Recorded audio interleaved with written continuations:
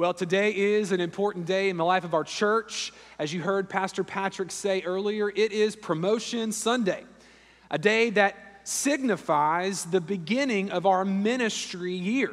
Our younger friends are graduating to their new small group classes. Our older friends are settling back into normal routines after a summer of travel and rest. Today provides an opportunity for us, as this ministry year begins, to dive fully back into commitment to the local ministry of the local church. And by God's providence, I hope to encourage all of us to make a renewed commitment to this body, to this ministry, to God's church. And not just by virtue of the calendar, but more importantly, because of the text that God has given us to consider on this Lord's Day. This morning we're going to be in Matthew chapter 16, verses 13 to 20. And in it, we find some of the most foundational teaching about the identity, the purpose, the work of the church in the whole of the New Testament. And it comes from the very mouth of Jesus Christ himself. And as we, as God's people at Bay Leaf Baptist Church, hear Jesus teach about his church, it is my prayer that our love, our commitment to the local church would grow. That this morning we would be reminded of her importance, that we would be reminded of her work, that we would be reminded of the important role she plays in God's kingdom building, and that we would feel the Spirit drawing us together, knitting us together once again for this greater purpose. Here's what we will see about the church today from Jesus' teaching in verses 13 to 20 of Matthew 16. This is kind of a summary statement that I hope will guide our time together today as we try to unpack what Christ is revealing to us. The church is a confessional body of faith-filled believers drawn together by Jesus Christ himself, who have been given authority to proclaim the kingdom and protect its witness. Let me offer it to you just one more time to make sure we're getting it. Here's what Jesus will teach us in Matthew 16 about his people. The church is a confessional body of faith-filled believers drawn together by Jesus Christ himself, who have been given authority to proclaim the kingdom and protect its witness. This is who the church is. Bay Leaf, this is who we are. We are a confessional body. We are a group of faith-filled believers. We have been drawn together by Jesus Christ himself. We have been given authority by Christ, and we are to use that authority to proclaim the kingdom and protect its witness.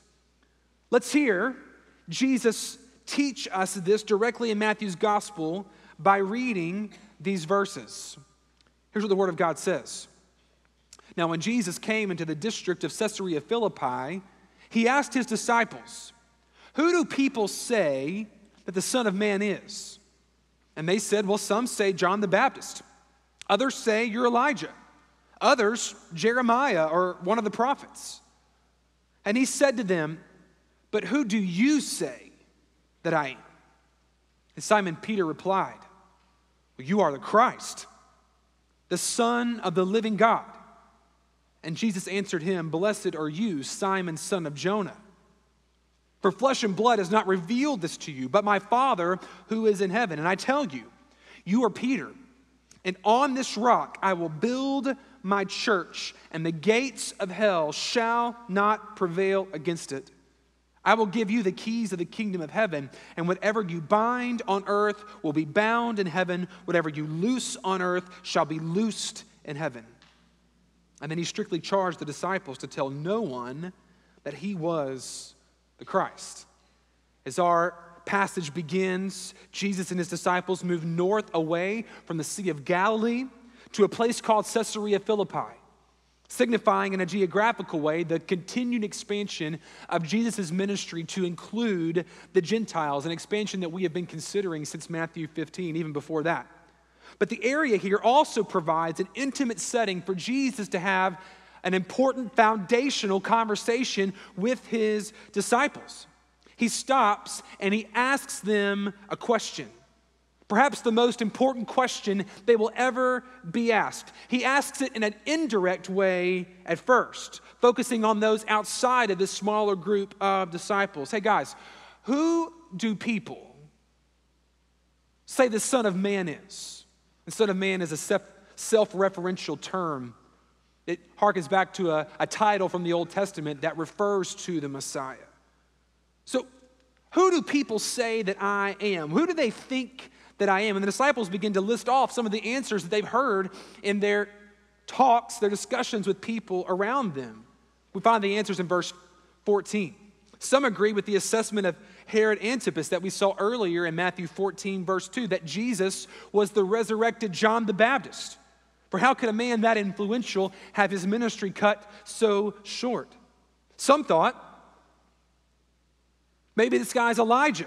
They were looking to the Old Testament for answers because Elijah, you may remember in 2 Kings 2, did not die. He was called up in a whirlwind into heaven on a chariot of fire. What a way to go, right? But there was long thought that he would return, especially in light of the prophecy from Malachi and Malachi chapter 4, verses 5 and 6. Others thought he was a resurrected prophet like Jeremiah, the weeping prophet from the Old Testament. Perhaps Jesus was this prophet returned to come and pronounce judgment as he suffered. And after Jesus heard their response, after he heard what the crowds had to say about him, Jesus now wants to hear directly from his disciples, these men who have been walking with him. So he asks them the direct question. Okay, that's who they say I am. Who do you say that I am? Verse 15. It's important to note here that all of Matthew's gospel has been building to this moment, this confession, this identification. You could say that this passage is actually the climax of Matthew's gospel. Think about it. Matthew has been showing us evidence. He has been weaving the story of the Bible together under the inspiration of the Holy Spirit to show how in Jesus all of this prophetic fulfillment has been realized, to show the divine power and authority uniquely given to Jesus, to show us who he is. And in this moment of truth, at the direct ask of Jesus, Peter offers the central confession of the Christian faith in response. There are a lot of things that Peter gets wrong in his life, but in this moment, he gets it gloriously right. Who do we say that you are, Jesus? We say that you are the Christ, the Son of the living God. And this confession brings about a foundational response from Jesus regarding his church, as he begins to unfold for us what he will entrust to all of those who by God's grace come to the same realization that Peter has come to. Let's look once again at verses 17 to 20. Then Jesus answered him, "Blessed are you, Simon Bar-Jonah, Simon son of Jonah, for flesh and blood has not revealed this to you, but my Father who is in heaven. And I tell you, you are Peter, and on this rock I will build my church, and the gates of hell will not prevail against it. I will give you the keys of the kingdom of heaven, and whatever you bind on earth shall be bound in heaven, and whatever you loose on earth shall be loosed in heaven." And then he strictly charged the disciples to tell no one that he was the Christ. There are many ways that we could go about unpacking this message, the fullness of what Christ is teaching us here. But what I would like to do is simply break down that definition or that summary statement of the church that I offered you earlier, using it as an outline to understand all that Christ is offering us, because there is a great deal of theological truth found in these few verses.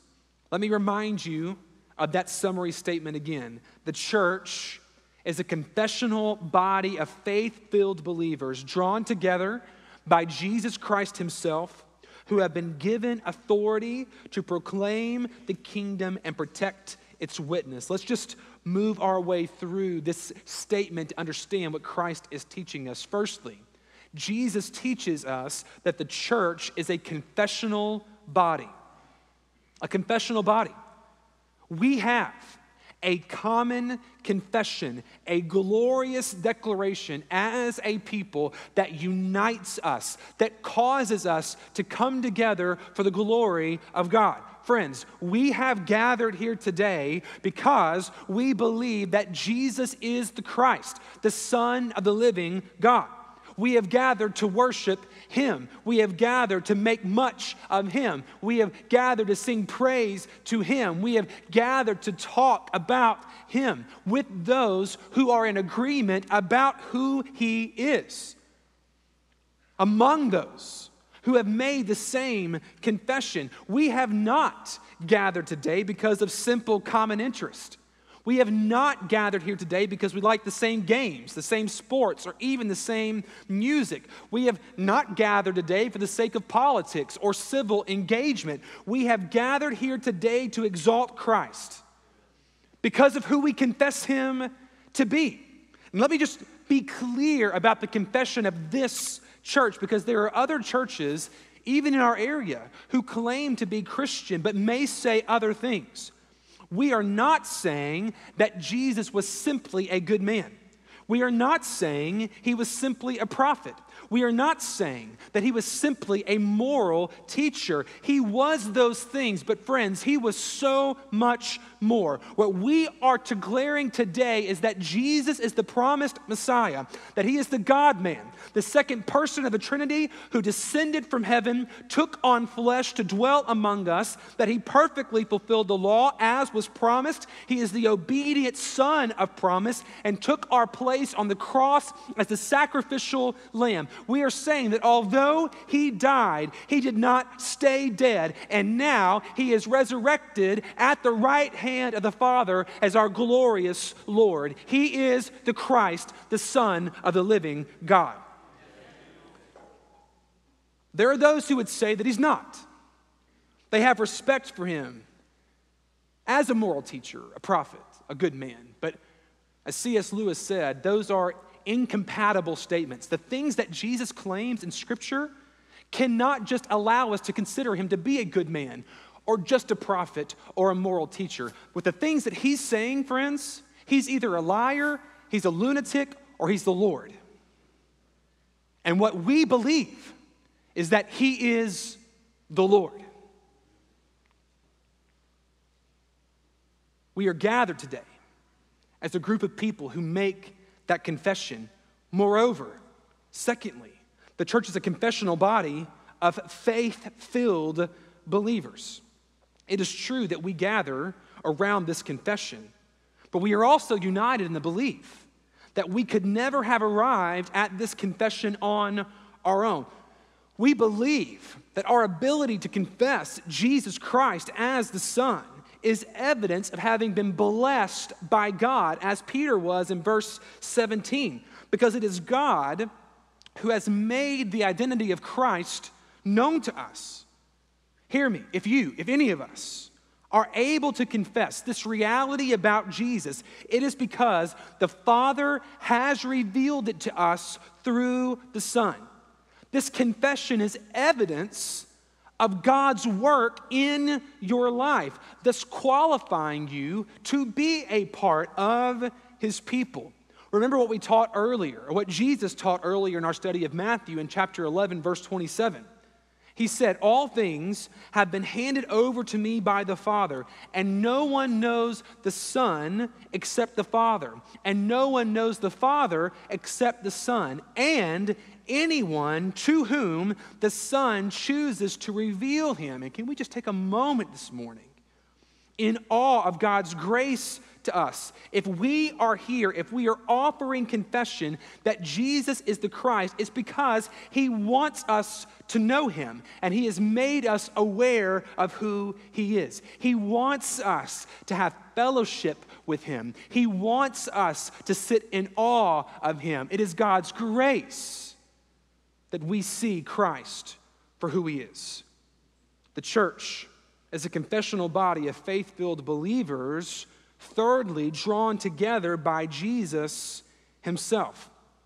We also believe that Jesus takes those whose eyes have been opened and knits them together as a people. You are not just saved from something, you are. You're also saved for something, to something. He brings us together sovereignly as like-minded believers, placing us under the care, hopefully, of faithful shepherds and the care of one another as a mark of his redemptive work, as a testimony to the power of the gospel, as we become kingdom outposts for the sake of the nations. Think about this. As we gather together, we have the ability, we have the responsibility to put on display the gospel.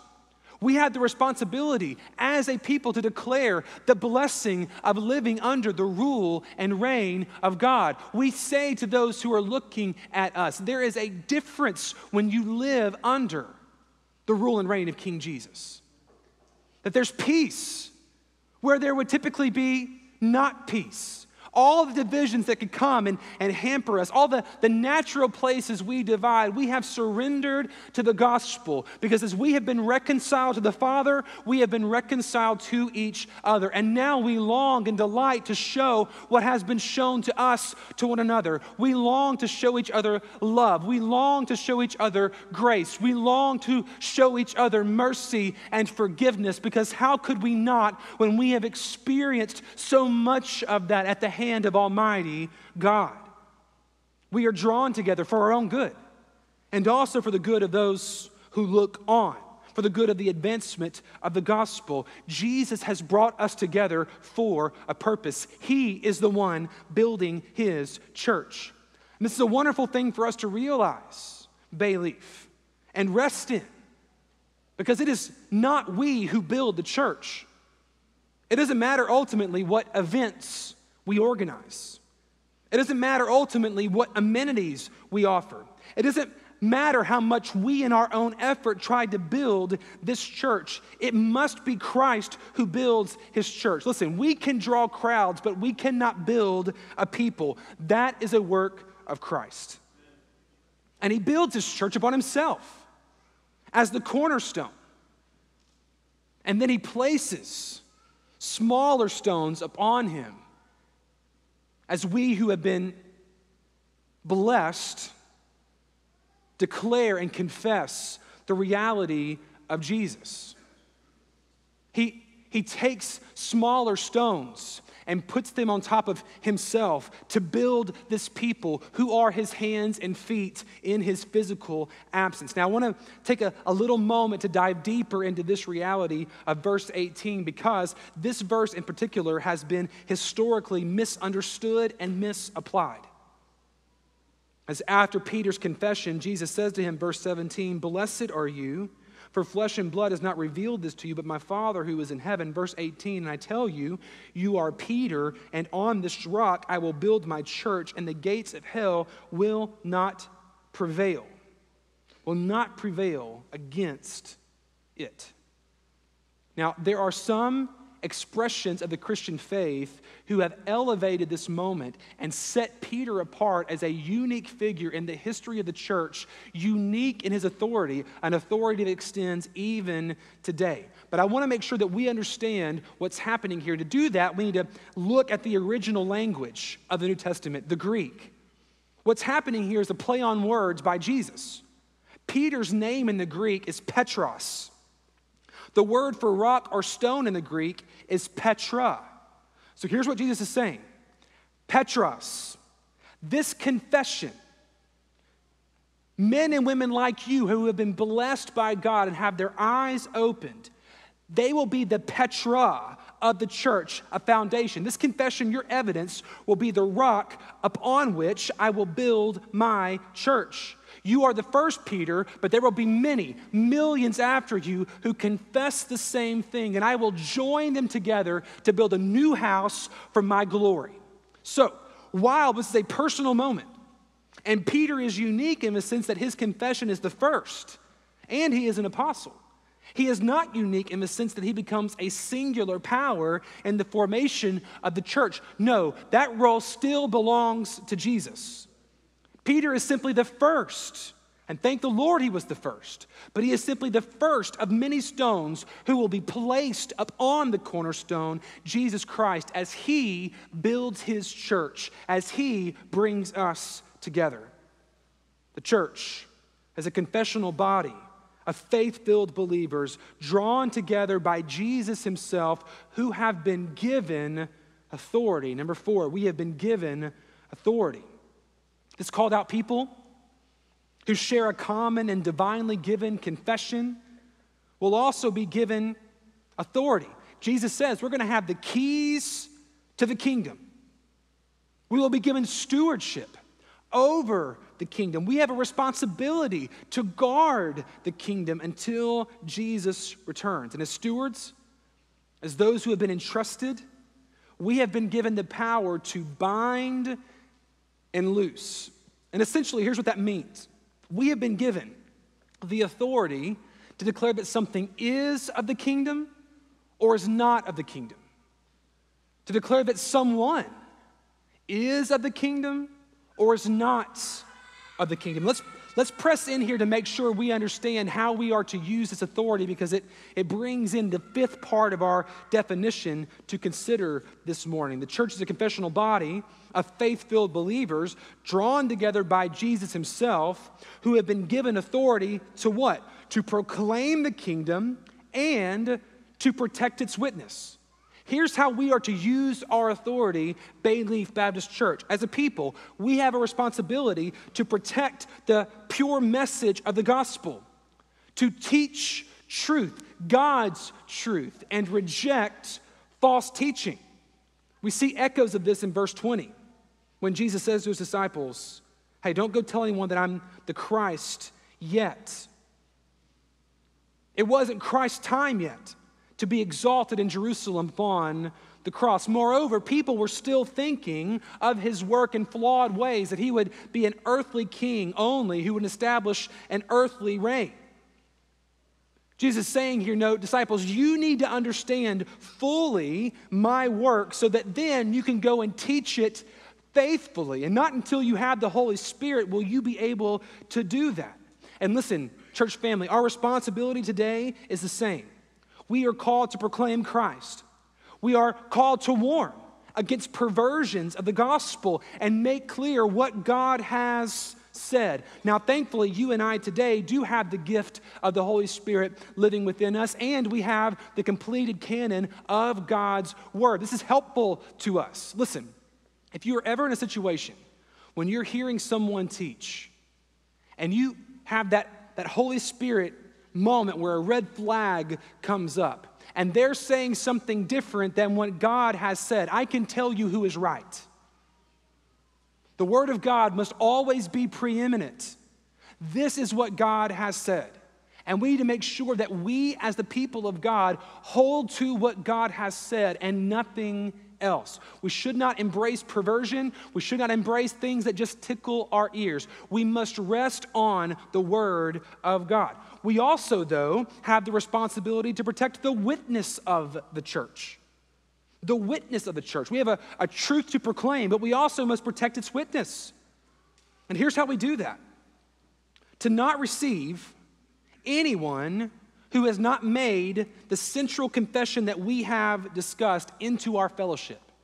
Think about this. If someone is not able to proclaim alongside us as we have that Jesus is the Christ, the Son of the living God, that is evidence of the fact that God has not completed his work upon them. It's also evidence of the fact that they're not a Christian. It's a baseline. A baseline requirement of being a follower of Christ is that you confess what Peter confessed. And when we receive someone into our membership who does not have that confession, we threaten the witness of the church. Moreover, we should not embrace or accept anyone who is living in a way that doesn't align with that confession. We have to protect the witness of this body as a kingdom outpost. So if you cannot make that confession, or if you make that confession but your life doesn't align with it, there's an issue there that we need to address for the sake of the gospel, for the protection of the kingdom. And even beyond that, we have the responsibility through discipline which we'll cover more in Matthew chapter 18, to remove anyone from our membership who is no longer living in a way that advances the witness to the lordship of Christ and refuses to repent. Now, if I could just for a moment affirm what we as a people are doing in regards to church membership here at our church. Many of you know that we have strengthened our membership requirements, our membership process at Bay Leaf, and we have done it with this teaching and other like-minded teaching in the New Testament in mind. It's important for us to know who we are receiving into the church. Not every Baptist church teaches the same thing. Not every Christian church teaches the same thing. We need to be sure who we are receiving into our church because it matters. Because we are ultimately saying something about their spiritual state as we receive them. We're making a gospel declaration as we receive them. Listen, in a couple of weeks, I think it's September 11th, is that right? Our next family meeting? We're going to have a next family meeting. And on that night, we're going to propose and hopefully welcome in 20 to 30 new members in our church. It's going to be a great night. But here's what you need to know. Here's your responsibility as a current member of our church. When you vote on receiving these proposed members at the recommendation of your pastors, when you vote on receiving them, here's what you're saying. We believe that God has evidenced his work upon these people in their lives, such that they have been able to give confession that Jesus is the Christ. And we also believe that he is calling them to join us at this church to help our witness for the sake of the kingdom. So don't take that vote lightly. We're saying something that has eternal ramifications as we welcome people into this fellowship. It's also important that we keep watch over our flock for signs that some are not following Jesus, to call them to repentance. And if repentance doesn't come, to act, to remove them from the membership for the sake of protecting the church.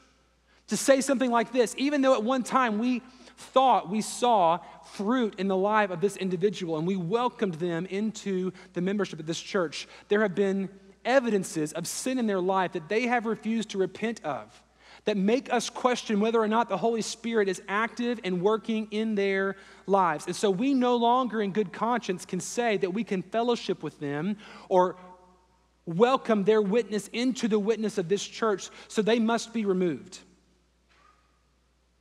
Because it calls into question what it is that we as a church are declaring and saying. It's an act of protection for us and also, by the way, for them. Because we don't want to give them false comfort that they are a believer when it's abundantly clear, and it must be to get to that point, when it's abundantly clear that the Holy Spirit is not working in their life in a way that needs to for them to be following him. Listen, this is a hard, difficult, sad, troubling, but enormously important work. Think about it. How often have people use the excuse of hypocrites to not come to church? How often have you heard people say something like, you guys don't really believe what you say. Look at your life. Look at these members. There's no difference in their life and my life. It's just a lot more guilt and a lot more places my money has to go. Church, while we will never be perfect, we must be repentant. And we must make sure that our lives are adding to the witness of this church, are benefiting the advancement of the gospel, that they are not a hindrance someone has to get over in order to get to Jesus. We must live lives that evidence the supremacy and blessing of Christ. We must live lives that the Lord can use to draw people to himself. And remember, as we do this authoritative work of declaring the gospel and protecting its witness, declaring the kingdom and protecting its witness, we are doing it resting in the victory of Jesus. Remember the second half of verse 18. Peter, you're the first rock of many that I'm going to use to build my church, and the gates of hell will not prevail against it. Let me say that again. This is important for us to hear. The gates of hell will not prevail against the Lord's church. Listen, there have been extreme moments of difficulty in the history of the church. There have been divisions so sharp that people who claim to know Christ literally murdered one another. Now, I've been involved in some tense business meetings, but I've never had anyone strap me to a post outside and light a fire around me to kill me. That's happened in the history of the church because they didn't like the fact that the Bible was translated into the common language of the people. They murdered each other over translations. We failed as leaders. Our witness has been threatened as unfaithful leaders. Compromise their morality or what it is that we are to teach. We failed as a people to protect the most vulnerable among us. We've not always done the work that we are called to well, and we've fallen to the temptation of the enemy. But while we have on occasion failed, listen, there has never been a true threat to the church. There's never been a true threat to what Jesus has and is building. He is building his church. He will sustain her. The enemy will come against us as Jesus promised. But know that the gates of hell and all that hell represents, death, sin, they will not prevail against the glorious bride of Christ. Praise be to God. Oh, that you would be stirred to remember today the importance of what it is that we do as the people of God. Church, we are a confessional body. We confess, as Peter confessed, that Jesus is the Christ, the Son of the living God. We are a body of faith-filled believers who by God's grace have had our eyes opened, have had the scales of sin removed to behold Jesus in his glory. And he has drawn us together and given us authority to proclaim his kingdom and protect it. How can we respond this morning to the important teaching of Jesus here? Let me just first talk to those who would say they're not believers. Those who would say, I don't know if I'm a Christian or not. Well, let me ask you the question that Jesus asked of his disciples. Who do you say that Jesus is? There must be at least some interest in him for you to be here today. What draws you to Christ?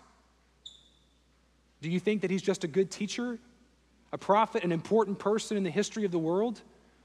Do you look up to him because he was a moral man? Don't stop there. Would you ask even now, we're going to pray alongside you, would you ask the Spirit to help you see all that Jesus is? Would you pray for that blessing that Jesus spoke over Peter? For the Lord to open your eyes to see Christ in his fullness, and that would lead you to repentance and belief. Would you this morning, as the Bible teaches us, confess that Jesus Christ is Lord and believe in your heart that God raised him from the dead to be saved, that he is the way, the truth, and the life, and that no one comes to the Father except through him? Would you give your life this morning to Jesus? In just a minute, we'll have some pastors and ministers here in the front, and we'd love to speak with you more about what it means to follow after Christ. Let's get clarity today. Don't miss Jesus. Let's get clarity today about who he is and what that means for your life. For those who are a part of God's people, will you embrace this God-given identity and work? Will you commit to the local church? Listen, I know there are a lot of things that compete for our attention. There are a lot of things that can pull us away from God's people on a Sunday morning. I'm just asking you to remember the importance of what we do, to remember the importance for you and for the world of gathering with God's people on Sunday, and as much as is possible, be here. As the author of Hebrews says, do not forsake the fellowship, as some have gotten in the habit of doing. Come, so that we can stir each other up to love and good works, and all the more as we see the day of Christ approaching. Be here. Will you commit to the church and serve the church? Will you give thanks for what God has shown you? If you can make a confession that allows you to be a part of this church, if you can confess this morning alongside Peter that Jesus is the Christ, would you give thanks this morning that God revealed himself to you through the Son? That you in your own sin, you in your own flesh, you in your own ability could never have come to that realization apart from the grace of God? Would you give thanks for the grace of God in your life? And would you also give thanks that as he has called you out of darkness, he has knit you together with this people? Oh, what a blessing Bayleaf Baptist Church is. I can say that. We've been here a year now. So grateful to be part of his people. Are you grateful to be a part of his people? I know I'm just knocking on 40, but I've been around a little bit. I've seen a lot of churches. I'm telling you guys, there's something unique about this people. The way the love of God is shown here, the way that we encourage each other, the generosity of this people, there's something unique happening in this body. What a joy to be a part of this people. Don't take it for granted.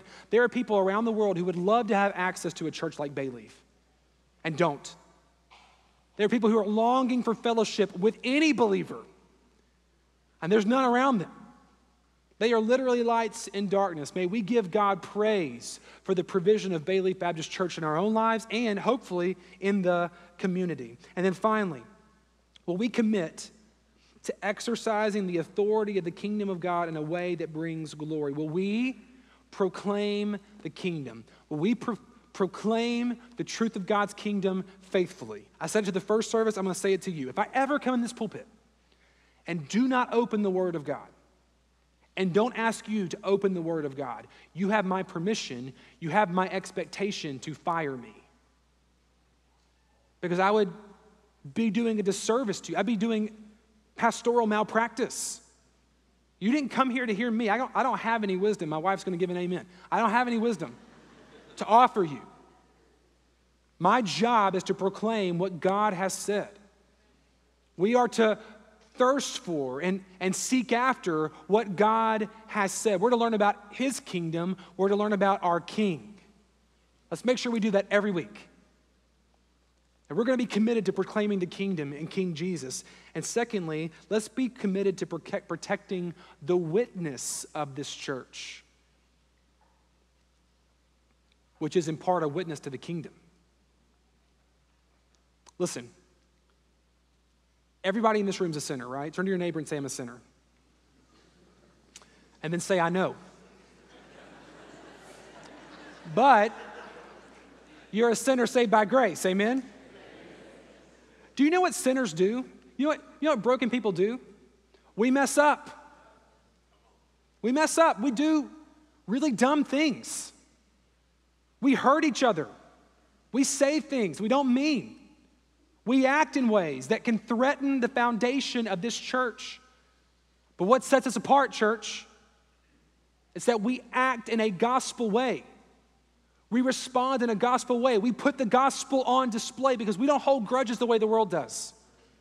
We forgive. How many times? 7 times? How about 7 times 70? We forgive.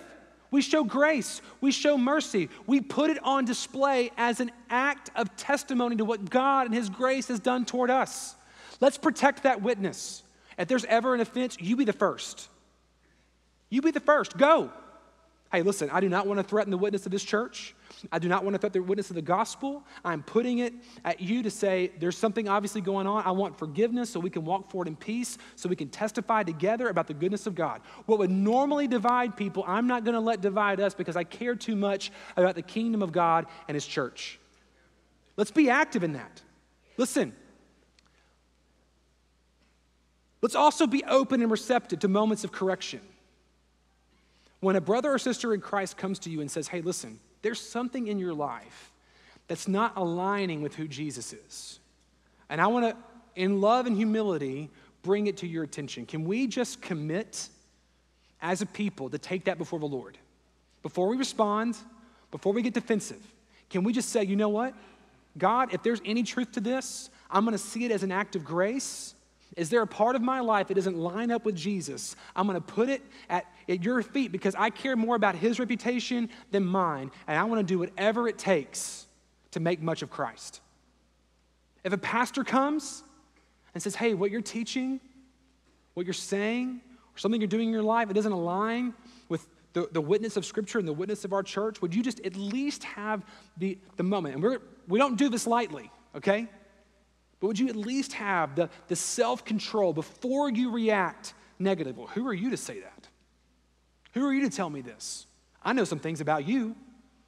Let me start writing down the list of things that I know about you, Pastor Jared. You said a bad word in service last week. Don't go watch, it's not there anymore. Praise God for editing. And don't be going to Pastor Kyle either. Let me tell you about all the ways that you've messed up, Pastor Jared. Listen, I know, I'm not perfect. Nobody's claiming to be perfect. Here's what we're claiming. We are imperfect people seeking a perfect king. And God has given us the benefit of his word and the Spirit and each other to help us look more like Jesus.